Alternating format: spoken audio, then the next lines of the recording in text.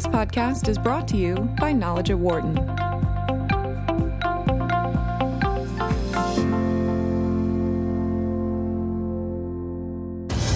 From the campus of the University of Pennsylvania Wharton School.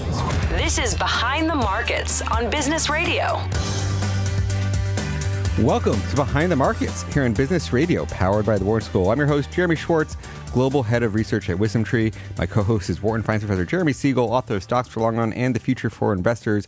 Please note, I'm registered to represent Foresight Fund Services. Professor Siegel is a senior advisor to WisdomTree. Our discussion is not tied to the offer of investment products, and the views of our guests are their own and not those of WisdomTree's affiliates. We've got a very special 1-hour interview for you today. Our guest is going to be Mohamed El-Erian, the Chief Economic Advisor at Allianz, who was recently named a Senior Global Fellow at the Joseph H. Lauder Institute of Management and International Studies and part-time professor of practice here at Wharton. So we're excited to have Mohamed on for the hour with Professor Siegel, talking about the markets, the economy, a lot of Mohamed's recent thoughts that he's been publishing on and talking about on the media here.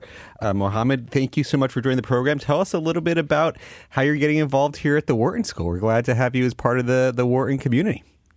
Well, I'm delighted. It's been so much fun, and I've learned a lot. I've had the honor and the pleasure of teaching 70 first-year MBAs at the Lauder Institute, and it's been incredible. They are smart, they're interactive, they're confident, and I'm learning a ton. Very good. And do you think staying here for next year, do we have you back?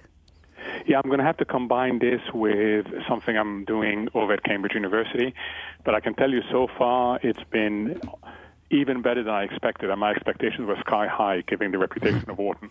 Well, that's great to beat expectation. Mohamed, I think you are the only one that I remember speaking with that has been on CNBC more than I have. You are a very reliant and confident spokesman there. I always enjoy watching you, and again, I'm really pleased you joined our Wharton community. So, what do you make now? You know, you have been on the cautious side recently. If I'm interpreting your writings, were you as impressed, maybe even shocked by the strength of this report? So I've been more on the divergence theme. And I've been arguing the U.S. economy is fine. The U.S. market on a standalone basis is in a good place. The problem is the rest of the world. And I have argued very strongly against those who have been projecting a recession for next year. I've been saying you cannot get a recession with the household sector so strong.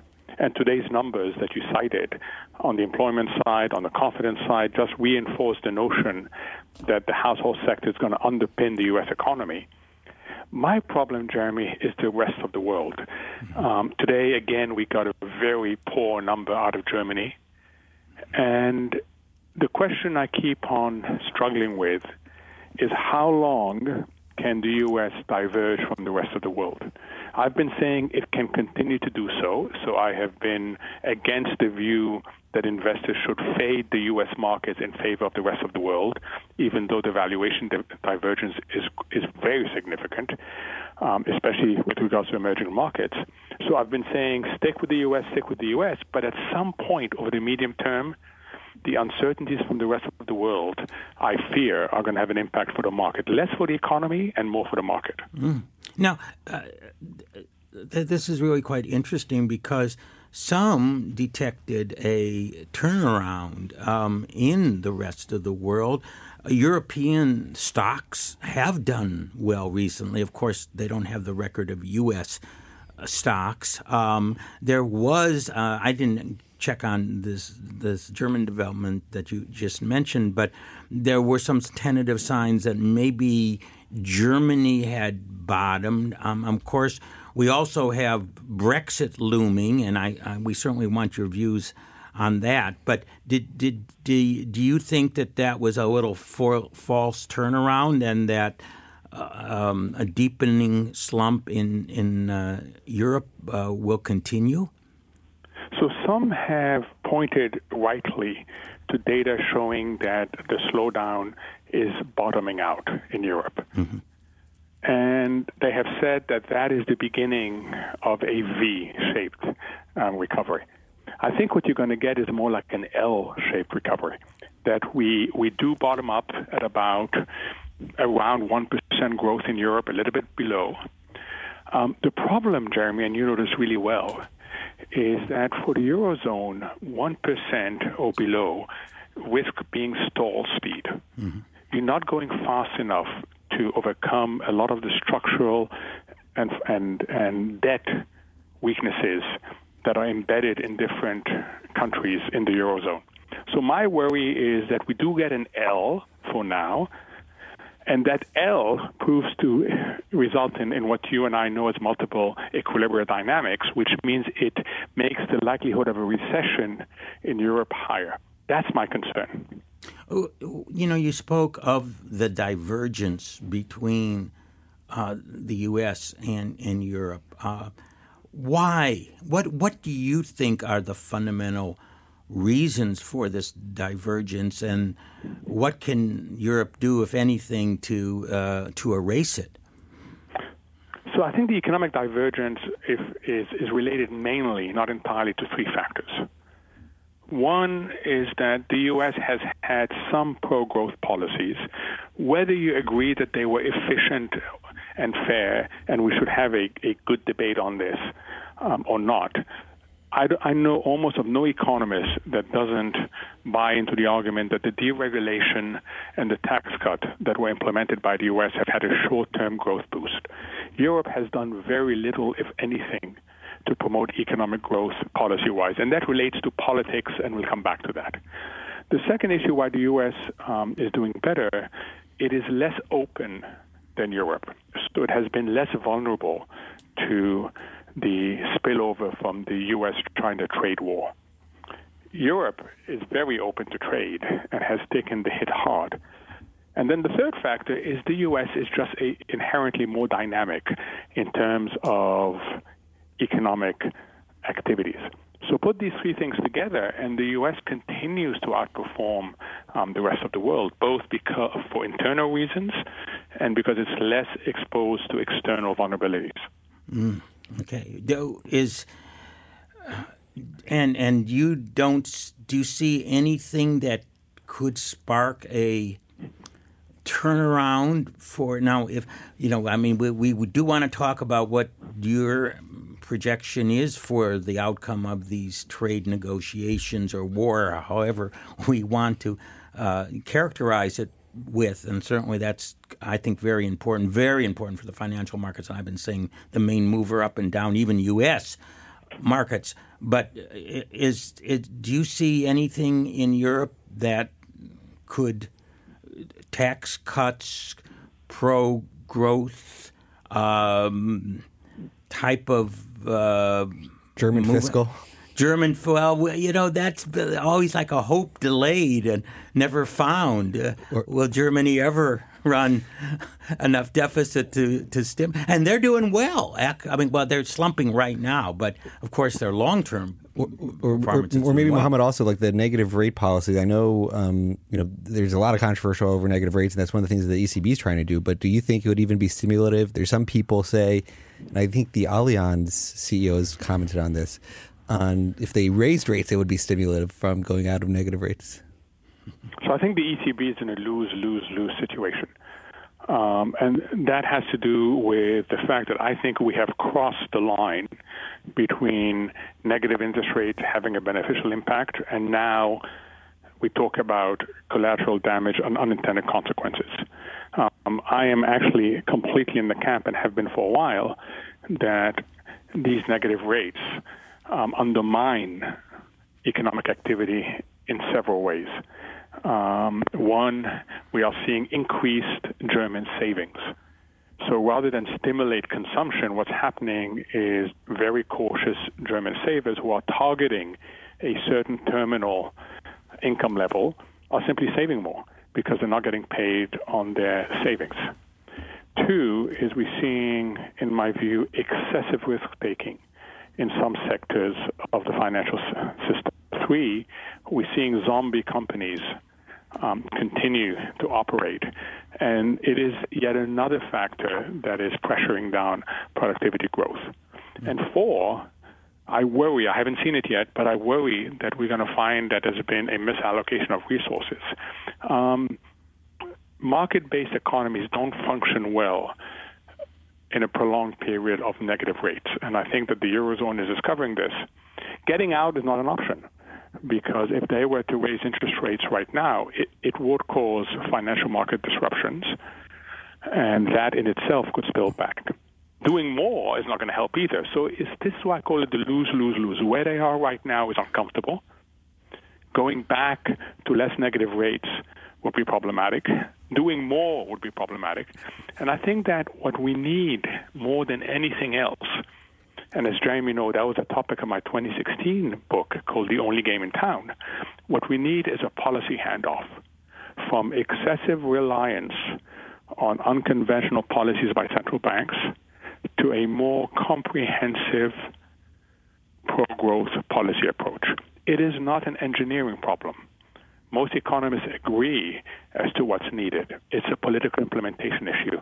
And the politics in Germany right now suggest that we're just going to continue hoping for a policy response, but it's not going to happen. Mohammed, I'm just moving a little bit back because I think interest rates and your comments are really important in of course, that area.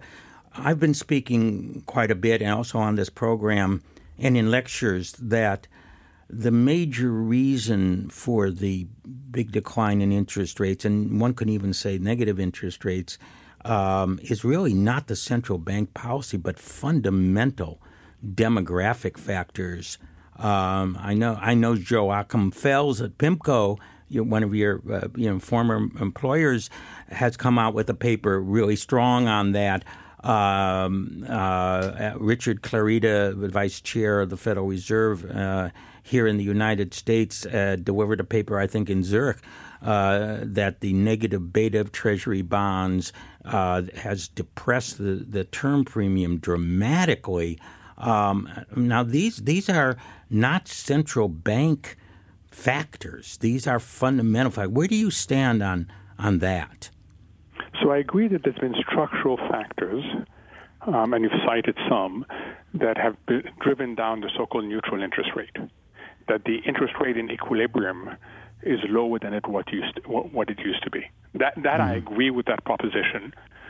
I think that there also, on top of that, has been policy action, not by choice, but by necessity, that has forced policy rates in Europe even lower.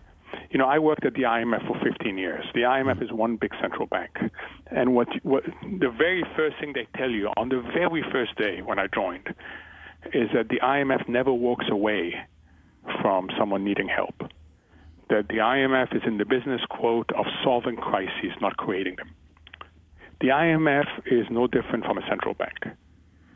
Because central banks have political autonomy, they will do whatever they can to help the macroeconomy, even when they know that their policy measures are second or third best. They are hoping that they build a bridge to something better. And that is how we got into the situation. Over and over again, central banks knew that they could not enhance productivity directly. They could not do tax reform. They could not promote infrastructure spending, but they could buy time for the economy until those who could do what's really needed could get the act together. What they didn't bargain for, and very few people did, was that it would be a repeated game, that they would have to do more and more and more. And that's how we've ended up where we are. So I completely agree with you that there are structural factors driving down, but I think we've had, above that, also central banks' hyperactivism because other policymakers have been absent. Mm-hmm. Just introduce our guest real quickly. We're talking with Mohammed El-Erian, the Chief Economic Advisor to Allianz, now also a Senior Global Fellow and a professor here at Wharton. Professor, go ahead. Yeah. As you said, that we economists, and I know you've had lots of economic training, always said central banks are not there to solve fundamental economic problems and really spur growth. They're basically there to stabilize financial markets, prevent inflation. We're asking too much of them. We've been lecturing these propositions for decades. All of a sudden, is it because of a frozen fiscal situation that people throw up their hands and say, leave it to the central banks, when they never really could do that? Yeah, go back. You're absolutely right. Go back to August 2010. Ben Bernanke, the then chair of the Federal Reserve, made a speech at Jackson Hole. And that was the moment in which central banks pivoted from normalizing dysfunctional markets, which they had done really well in the aftermath of the financial crisis, and we should thank them for that, because had they not acted with the courage that they did, the global economy would have been in a multi-year depression. I agree 100%. Yeah. At that point, it was time for the handoff, and they looked around, and it was the emergence of the Tea Party in the U.S. It was the polarization of politics. We shut down the government shortly after that. And at that point, they pivoted for using unconventional measures from normalizing markets, which it does very well, to pursuing macroeconomic objectives. And Ben Bernanke at the time said it's about, and I quote, benefits, costs, and risks. And he warned that the longer you rely on unconventional policies, the more the risk that the cost and risks in that equation overwhelm the benefits.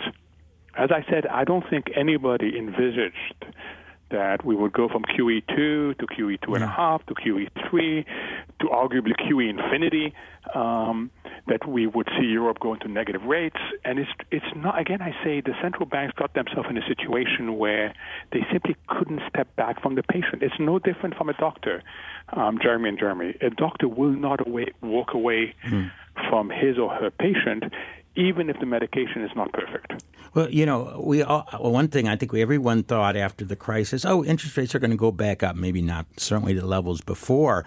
They stayed, the increase in risk aversion, the increase in demand for high-quality assets and, the buffers in the banking system and all that. So even though U.S. continued to pump out deficit, the demand for those securities rose even more. I think, which just depressed the rates to zero. We were having a GDP recovery, not strong, certainly weak, actually, by historical standards, but still there, and yet interest rates at rock bottom. And, as you mentioned, Japan got into it first. Japan is the most aging of the society, and we always used to make excuses. The Bank of Japan made mistakes and could have done that. And then Europe, all of us are falling into the low interest rate world. How do you get out of it? Unless you really can spur enough economic growth, but with, the risk aversion, demand for liquidity, life expectancy, more people putting much more money into long-term bonds, hedging against risk, and then the negative beta, which makes these treasuries so good against the short-run risk assets thing. It seems like the demand is almost infinite for them. What are you going to do? So I take you back to May 2009. As you know, I was at PIMCO at the time, and we had navigated the financial crisis relatively well, so we had time to ask the question, what next? And when we looked at it, we came up with exactly the same conclusion you came up, which is left to its own recourse, this economy and the global economy would not bounce back. That this was not a deep cyclical shock, but this was structural vulnerabilities that had come to the surface. Let me just break in, because you were really the one who wrote the new normal. Is that right, Mohammed? Yeah. It's often, Bill Gross talked about it, then it became the, popular word. But it was your article way back then. You guys knew that the world was going to be different, that we were not going to grow back at 3 and 4% as we had in the past. Am I not right? You're absolutely right. I mean, I came up with the net number. I remember exactly where I was at the end of January 2009. We discussed it. Internally, we agreed on it. In May 2009, I came out with the first public paper on that. And then in September 2009, at the IMF World Bank meetings, I presented a lecture at the Per-Jacobson lecture on the new normal. And the concept was very simple, was that there are structural headwinds. That means that the recovery is going to be unusually slow, but that there are policy responses. The mindset in capitals was very different. The mindset was that this was a deep cyclical shock. And that's why the notions of the 3T, if you remember, in policies came out. Targeted, that's great. Timely, absolutely. And the third D was temporary, that you needed a temporary policy response. Whereas we were arguing you need a deeper structural response. Otherwise, you would find that the recovery was much harder. There was a political window, both in the U.S. in 2009 and 2010, and in Europe, after the depth of the debt crisis in 2012, there was a political window for implementation. It wasn't exploited. By the time we recognized as a community that this was structural in nature and that we had ended up with not just low growth, but insufficiently inclusive growth that raised a whole host of other problems, the political window for deep policy actions had closed. And that is the tragedy of the aftermath of the global financial crisis, is that it took too long to recognize that this was a structural shock and not just a cyclical shock. If you were king for the day, Mohammed, and you could make one change or a few changes that would say this is the structural change we need, because you're saying it's a political issue a lot of the times, like what would you be suggesting are the few changes that we should be doing? So it depends whether you look at the U.S. or Europe. Europe needs a lot more. Europe needs four things that, again, it's not an engineering problem. Most economists agree. They need to deal with some meaningful structural rigidities in the labor market and competition, they need an infrastructure program. They need to do more on the demand side, especially in the two countries, Germany and the Netherlands, where there is fiscal space. Third, they need to come to grips with very deep debt overhangs and do something that no one likes to do, but the alternative is worse, which is debt reduction. And I'm thinking of Greece. And finally, if they're going to stick to the Eurozone, which is supposed to be a stool with 4 legs, they can't have a Eurozone that has 1.5 legs, which is a full monetary union and half a leg of banking union. They've got to complete the architecture of the Eurozone. That is what Europe needs. U.S. is in a better place, as I said earlier. I was hoping very much that we'd get an infrastructure program. We have a deep need for infrastructure modernization and rehabilitation. At such low interest rates, the return on many of these things exceeds the cost, and there's massive scope, in my opinion, for public-private partnership. So what I would like to see in the U.S. Is a major infrastructure program, and I think that would crowd in a lot more private investment, which right now is not where it could be. We sort of gave the economic outlook, a lot discussing the global politics and economics, but maybe sort of tie it back to a market view. Maybe sort of give our listeners, how are you thinking about the market for next year? So it's very much related to what we've been talking about, which is that central banks have not only supported the economy, albeit weakly, but they've had a major impact on asset prices. You know, the only way central banks can pursue their economic objectives is by coming through the asset markets. They cannot directly promote infrastructure. They cannot directly reform the tax system or improve the functioning of the labor market. But what they can do is relax financial conditions. And once you get to really low interest rates, the temptation to do more, which is directly target asset prices becomes very high, and that's what they've been doing. So think of the asset purchase programs or the QE. They take up risk-free assets. That pushes investors and traders to take on more risk. It pushes them out in search of returns. That boosts asset prices. The hope is that asset prices go up, asset holders feel richer. You promote the wealth effect, that as we feel better off, we spend more. As we spend more, you encourage companies to invest more, and through the asset channel, you promote economic growth. The risk is that you succeed in promoting asset prices, and you don't succeed in promoting economic activity to the same extent. That, I think, is the risk that we're having. And the main risk comes that the system has promised more liquidity in illiquid asset classes than is normally available.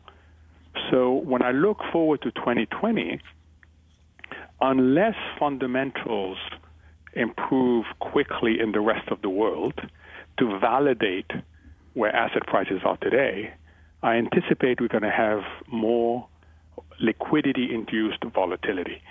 And that is because central banks are becoming less effective. So when I look forward, I think we're going to be trading in a much larger volatility range than we have this year. So are you worried about the level of U.S. stock market selling at around 20 times this year's earnings, maybe 19 on a modest increase next year? Do you think that ratio go down, or do you have any sense of where equities could be in the U.S. through the next 12 months? So what I've been struggling with, Jeremy, is short-term constructive with major and medium-term uncertainties.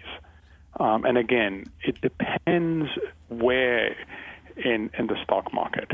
I'm a great believer that the last few years has all been about get a general exposure to the stock market. That's the best way to be in the stock market. Why? Because liquidity lifts all boats.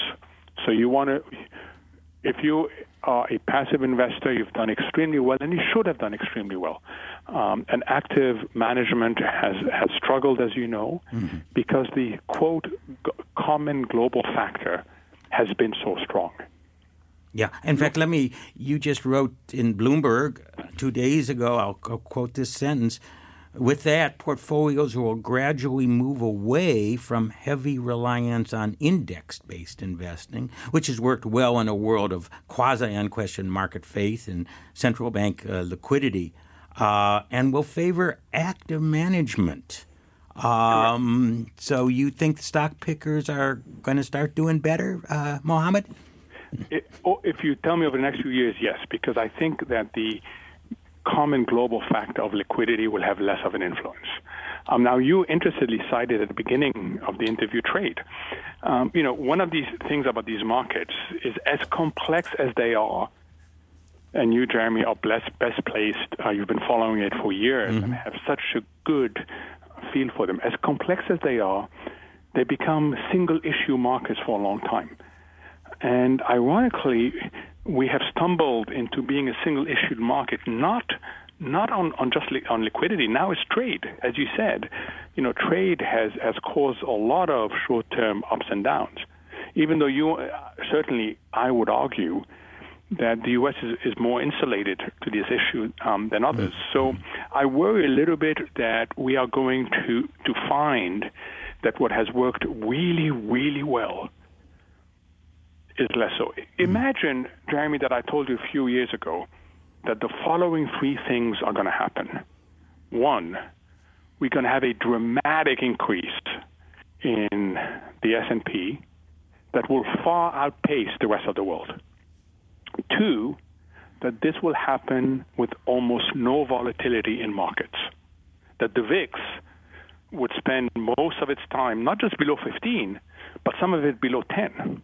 And thirdly, that correlations would break down so that you will make money not only on your risky asset, but on your risk-free asset. That this is living the dream for investors. High returns, no volatility, and correlations that favors you, even though it doesn't make sense that both risk-free and risky assets go up. That is the period we've come from, and it has been very good period for passive index investing. I'm not sure we can extrapolate that for the next 5 years. And when you think about active, like in general, do you ascribe to the view that all active basically sums up to the market, and so this rise towards indexing is basically taking fees out of the market, and so in general, active has to match the market? So is there a type of active that you're talking about? Is it asset allocation versions of active? Is it, because active as a whole can't theoretically outperform? Or value growth? And I'm very interested in your opinion on that split. So if you tell me active in the S&P will do a lot better than just index in the S&P, I'll tell you better have a really, really good manager that has an identifiable edge. Yeah.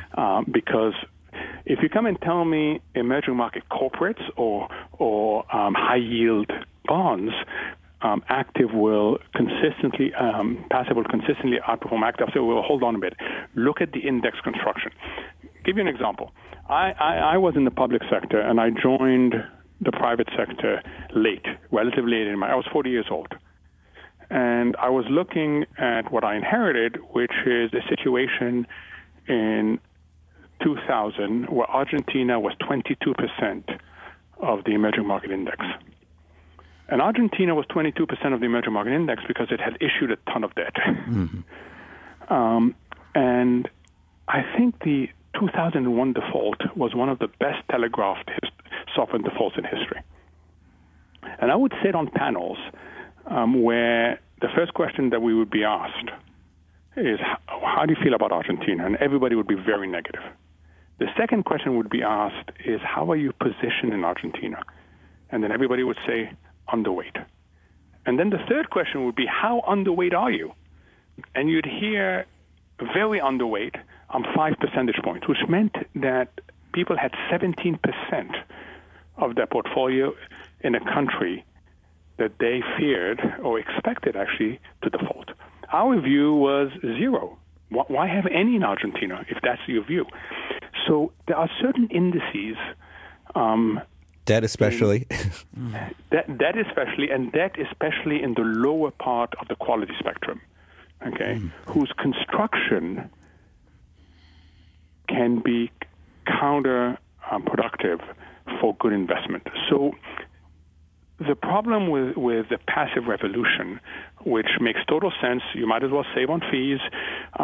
It's not easy to outperform markets, is that it extended to very illiquid asset classes and extended to asset classes where the index construction is an issue. Mm-hmm. Let me just reintroduce our guest. We're talking with Mohamed El-Erian, Chief Economic Advisor for Allianz.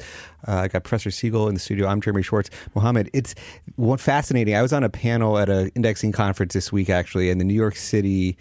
I'm not sure if it was a CIO or somebody, but somebody senior at the New York City office, $250 billion of assets under management, said all this stuff that's not beta is a marketing gimmick. We got to own the market. We hadn't done this in high yield bonds, to your point on these sort of in places where it doesn't make sense at all. He's like, well, we did a 2-year study on all of our high yield managers, and we've decided it's not worth it. We got to buy beta. And do you think that that again, sort of this shift toward just lowering fees for New York City, but is high yield bonds the symbolic of what you're talking about? Yes, absolutely. And the trouble is that if you do it looking back, okay, then you get that conclusion. And you get that conclusion because the liquidity factor has been so strong in driving people to take on more risk. And a lot of people have taken on more risk in less liquid asset classes using index-based products. So it's a self-reinforcing argument. So I understand why, looking back, the argument is let's save on fees, because we would have done just as well on the passive side in high yield than had we chosen an active manager. In fact, when you have a very strong common global factor, active management becomes very difficult. And that's why you've seen some very big hedge fund managers simply give up on macro investing. However, going forward, for that to repeat itself from these level of spreads, these level of overall yields, you've got to assume that the liquidity factor is going to be even stronger. And that's what I don't buy. So I say, look, it has made total sense, but be careful what you're assuming if you simply replicate for these sorts of asset classes going forward.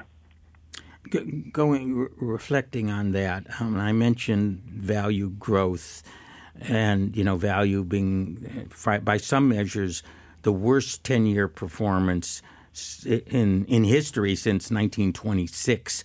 Has it reached? Have value stocks for many of our listeners who have been interested in those? Do you think that in 2020, given what you've said, that it might be their time to outperform? My inclination is to be more micro than that.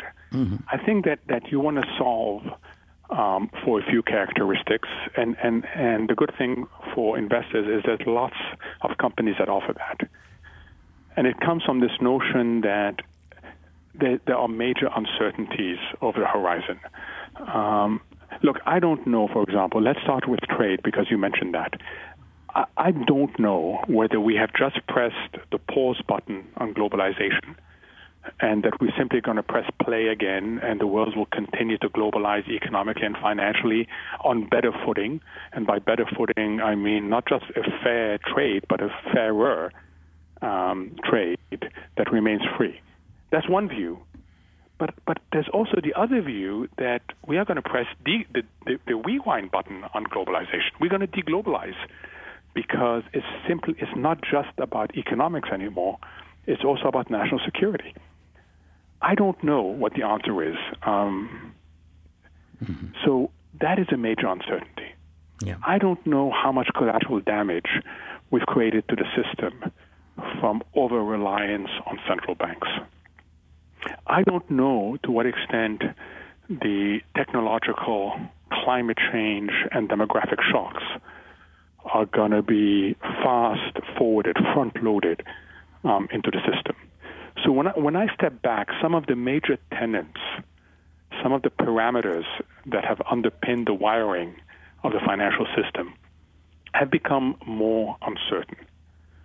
So you need three types of attributes, whether you are a country, a company, or even a household to navigate that. You need resilience to deal with a fatter left tail. You need optionality to be able to update your information set and your probabilities of potential outcomes using scenario analyses. And then you need agility, the ability to move quickly. For a company, that translates into very solid balance sheet position, cash generation, a solid business model, and good management. And I think that those types of companies are going to be the ones that are going to reward investors. We will have a chance to pick them up cheaply because I do think we're going to have more volatility. And slowly, that investors should slowly, and I stress slowly because I am short-term constructive, should slowly start moving to that sort of portfolio. And you say that sort of portfolio, exactly what do you mean, Mohammed? So there's a set of companies, I solve for these companies. So I asked the question, what companies meet these criteria?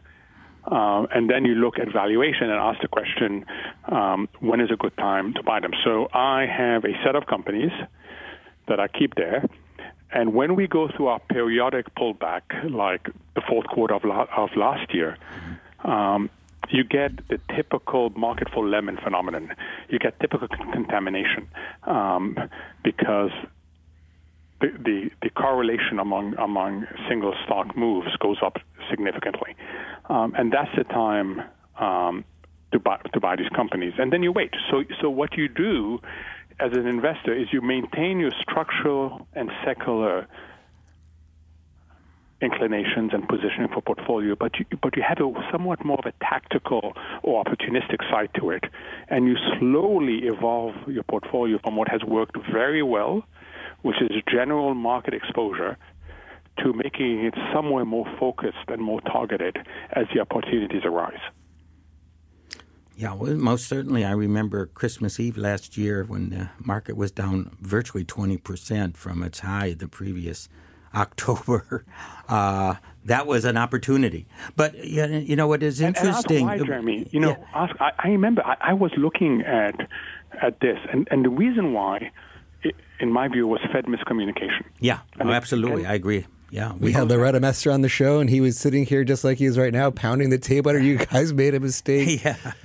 I mean, that communication, especially the verbal communication from that December meeting, and the Dow was down 700 points when Powell was talking, showed and I was watching it tick by tick, and the irony was that the market absorbed the interest rate increase, which I had argued at the time was excessive.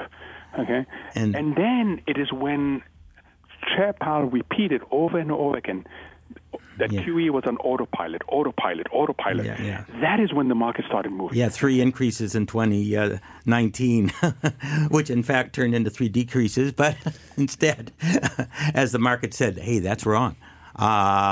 So you're not, you don't particularly think what we would call value stocks are good. It's tactical in the type of companies that you said that you thought had the good management, the defensive portfolios, et cetera, and so on, that rather than just picking it blindly or generically as a certain classification. Yeah, I mean, you'll find some of these names on the value side, and I know I'm hesitating to mention it because I don't do that. I don't mention specific companies. So you find them in the value space, but you'll also find them elsewhere. Mm-hmm. We haven't talked emerging markets yet, Mohammed, and so much of the story this year is China trade. Yet some of the China tech, like sort of we have U.S. tech being the leader. China tech's actually up more than the U.S. this year. It's just defying the trade issue. Is that part of your long-term view of you have slow growth but better growth overseas in some of these emerging markets? So I have been very pro-emerging markets, but I have cautioned over the last few years people from reallocating away from the U.S. towards emerging markets generally. Picking certain spots in emerging markets, that I'm okay with, but general exposure to emerging markets vis-a-vis the U.S., I say not yet. Even though, if you go back 5 years, the extent to which U.S. stocks have outperformed emerging markets is eye-popping. In fact, a lot of people would have told you at the time, you cannot get that amount of outperformance from the U.S. But it has continued, and it has continued for good reason, which is that if we press pause on globalization, emerging markets are the most vulnerable segment of the marketplace. Globalization for them is a way to, add to their domestic savings that's insufficient for what they do, and 2, to leapfrog in terms of the economic development. So if you press pause on globalization, and if there's a risk of deglobalization, that is a major headwind for emerging markets, and it can actually derail the more vulnerable of them. So the general argument for emerging markets right now is still weak. The time will come, but that time requires clarity on what's happening to the overall economic context. Well, when you change your mind, we want you back on the show, giving us all the rationale. But what do you look for as the catalyst? Is it just this sort of you're gonna, because it's also politically motivated at the moment? Is it a political all clear sign? So trade is interesting. Let's focus on trade for a sec. It used to be about economics, and it used to be about how do you iterate to a fairer trade system. The grievances we have vis-a-vis China are shared by many countries. Intellectual property theft, forced transfers of technology, joint venture requirements. Those are things that should have disappeared over time as China became a full member of the WTO and the global system, and they haven't. And I think that the judgment that the administration made was that, in game theory terms, that it doesn't solve it as a collaborative game, that you had to make it a non-collaborative and non-cooperative game in order to get China's attention. And that's why we, the United States, have weaponized tariffs as a means of getting to a fairer trade system. That is how it started. And countries like Mexico and Canada, who were at the forefront of the tariff war, realized pretty quickly that the right answer is to make concessions, de-escalate, and move on. China held on. And in holding on, the economic argument for tariffs was supplemented by national security arguments, and now, most recently, by human rights issues. So it makes a durable solution much harder. We can and probably will get short-term ceasefires, truces, but I think that the underlying problems are not just economic now, but they also relate to other issues that are harder to solve. So I don't see that going away anytime soon. We're going to have question marks about the rules governing the trading system. Is it still a rule-based system, or are more countries going to weaponize economic tools? That issue is not going away. Professor, last 2 minutes. Any closing thoughts or final questions? Well, certainly a lot to think of that orientation. I'm more positive than you are on the emerging markets. I think on valuation. Low valuation allows for a lot of problems. I mean, you almost their dividend yield is good enough that you don't need capital appreciation. We had Russia selling at 3 times earnings, 4 times earnings, other emerging markets 9, 10, 11, 12. Still, as a group, growing faster than the developed markets. I'm also more optimistic on the trade front. I believe that if Trump has any hope for re-election next year, he's got to make a deal. It won't be his best deal. I don't think he made his best deal with the Canada and Mexico either. But I think he's got to get some deal on it, and I think the market does want that deal. And so I believe it's posturing at this point. So I'm a little bit more optimistic on those standpoints, I think, than Mohammed is. But you got to listen to all points of view. I'm going to have to give Professor the last word. Mohammed, it was such a pleasure to have you on the show. Hopefully we'll get you on campus at studio in person at some point. I'm Jeremy Schwartz. You're listening to Behind the Markets on SiriusXM 132. You can listen to us on our Behind the Markets podcast. Thanks to our producer, Patty Hall, our sound engineer, Dion Simpkins. Have a great week, everybody. For more insight from Knowledge at Wharton, please visit knowledge.wharton.upenn.edu.